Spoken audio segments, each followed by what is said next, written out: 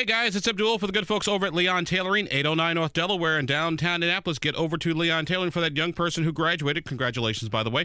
And make sure they've got the clothes for that big job interview. Hey, the economy may be good, but you still got to dress for success. And Leon Tailoring, they can help your young person do that with the professional wardrobe and attire that they need. And so all those years of college and getting a degree do not go to waste. So Leon Tailoring, the perfect place to get your young professional off to that start in the world of work. Leon Tailoring, 809 North Delaware and downtown Indianapolis. Well, as Indiana lawmakers prepare to overturn or at least deal with parts of the Roe v. Wade discussion, there are some issues here in Indiana that some folks think need to be addressed. Could be sort of making life more harmful for women. So join us on the newsline is Dr. Tracy Wilkinson. She's with an assistant professor of pediatrics at the IU School of Medicine. So Dr. Wilkinson, thank you very much for being with us. We do appreciate it. Thanks so much for having me. Now, this research was done by Indiana University and Ibis Reproductive Health with input from a number of other organizations. First of all, I guess the question is, who actually gets an abortion here in Indiana? Let's start there. Yeah. So, despite Indiana being the state with the second most abortion restrictions in our country, we really did not have data that explained who these patients were. So that was really the impetus behind this study. So we had little understanding as to what that meant for people's actual experiences when you had all of these restrictive abortion laws on the books. After the study, we were given so much information about who seeks care in Indiana and the many barriers that they overcome to obtain health care and the devastating impact that these barriers are having on their lives and that of their families. So with the overturning of Roe v. Wade and the legal protection, federal protection for abortion access, we're deeply concerned for what this is going to mean for Hoosiers moving forward. So out of that study, what was some of the demographic data? What were their ages? Were they single parents? Were they regular parents? Help us out with some of the demographics. Yeah, I would be happy to. So on average, our study participants were 26 years old. 65% of the people seeking an abortion were mothers or parents. And half of them identified as Christian or Catholic. So I think when I look at this data, a lot of these sound like my friends, my neighbors, my patients, my colleagues. And so I think that this data is important to kind of dispel some of the misperceptions that happen when people think about those that access abortion care. Did those folks say why they were seeking an abortion, or was it because health reasons, life reasons, family planning reasons, or was it just the age and their religious and race that you folks figured out? I think that's a great question, but I think if you had 100 abortion patients, you would have 100 different reasons for why they're seeking an abortion. No two patients are alike. And I think it's really important that we respect patients to make those decisions for themselves because they know what's best for themselves and for their families. How difficult is it to access an abortion here in Indiana under the current structure, current laws? It's not easy at all. Our study showed that already a third of patients had to leave our state to access health care. If I told my patients in clinic that they needed to get to Chicago tomorrow, they would look at me like I had lost my mind. That is so impossible to even operationalize and completely not feasible for them, given all the structural barriers that are around them every day just to put food on their table. And we found that 90% of the people in our survey were having to choose between paying their rent, their utilities, their child care bills, and having to pay for this health care. We live in a state where abortion is not covered by health insurance. We live in a state where there are multiple appointments required for an abortion. So you're not asking for one day off of work, you're asking for multiple days off of work. We live in a state where you are not allowed, despite years of evidence, to access a medication abortion via telehealth. Even after the pandemic, where we realized that telehealth is a completely, feasible way to deliver medical care, that is outlawed in our state. And so there are many restrictions here that are not grounded in science, and that is because we should not have legislators making decisions about medical care. that's not their job, and it should not be. Our guest on the program today is Dr. Tracy Wilkinson. She's with the IU School of Medicine. She's an assistant professor of pediatrics and also helped oversee a study on abortions here in Indiana as Indiana lawmakers in the next couple of weeks get ready to come back and deal with the issue of reproductive health and reproductive rights. What about you talked about the costs involved with getting in abortion services? Help us out here. What are some of those systemic barriers that you mentioned that may make it impossible for some women to go exercise their reproductive choice rights? Yeah, I mean, for one thing, an average abortion can cost like close to $500.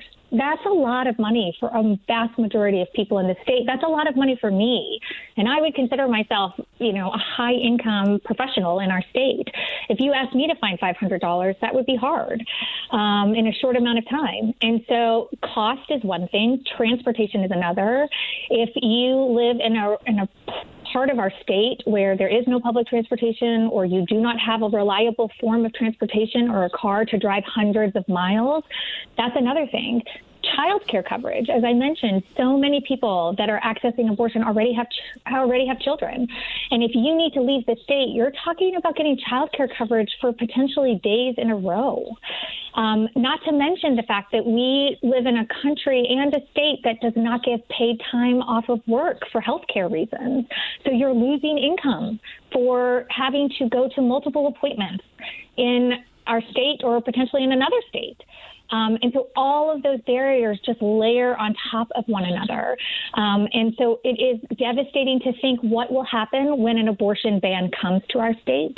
We, unfortunately, have very high rates of infant and maternal mortality already in Indiana. And we anticipate that those numbers are going to get much worse as we start restricting health care and banning access to comprehensive reproductive health, which includes abortion. Now, I was going to ask you about that. How is Indiana doing right now when it comes to infant mortality, to prenatal health care? I mean, not great. I would say embarrassing for a state that our lawmakers continuously say that they care about infants and children. I would beg to differ that the data is 100% behind them or against them. Excuse me. We have high rates of infant mortality. We have high rates of maternal mortality in our state. 33 counties, that is a third of the counties in our state, do not have access to OB or labor and delivery care. That means when you're pregnant, you might live in a county. You have a third of chance to live in the county that does not have access to prenatal care, delivery care. And so it's not surprising that these outcomes are poor in our states. But I'm not seeing state legislators talking about making any of this better. I have not seen anybody talking about banning abortion, also talking about making sure that everybody has coverage for health care. Everybody has coverage to put food on the table, for health care coverage, for child care coverage, to make sure that they have schools to send their children to. We have an $8 billion surplus in our state budget, and I'm not hearing anybody talking about supporting the families in our state that already need that support and are not receiving it. Our guest on the program today, Dr. Tracy Wilkinson. She's with the IU School of Medicine, participated in a survey on abortion here in the state of Indiana. Dr. Wilkinson, what do your colleagues who provide abortion care in Indiana say about these current restrictions and possibly new restrictions coming up? I mean, I think it's devastating to think about going to jail for being a doctor to your patients and providing them the care that they need. But we are going to be entering a phase where we might have a patient that's diagnosed with cancer and is pregnant, and we will have to say that we have the ability to provide this care, but it will be illegal for us to do so. And you're not dying yet, so you're going to have to go to another state to access this care. And so I do think that we are entering a very scary phase where there will be criminalization of healthcare providers. There will be criminalization of patients accessing healthcare. And that is very scary. And a concern I have is, that pipeline. We have medical students, residents, people deciding to seek employment in our state. And if they are scared that they can go to jail by practicing medicine, they won't come here. And so already our healthcare access deserts, when it comes to primary care, when it comes to maternity care, are going to get worse. What about some of the unintended consequences? I know Indian lawmakers right now are still trying to figure out sort of where sort of all parts can meet in sort of that Venn diagram. What about things like in vitro fertilization, where you make more than one egg? What happens with the leftover eggs in a post Roe v. Wade world? And also what happens with medication? Not necessarily medicine that's used to induce abortion, but I also know that some of those same medicines actually do other things. Yeah, that's a great question. I mean, that's what is concerning about legislation that's drafted by people without a medical background.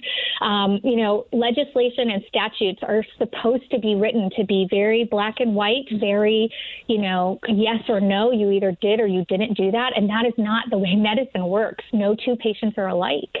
The interpretation of those laws can get very tricky when you start talking about fertility treatments like IVF.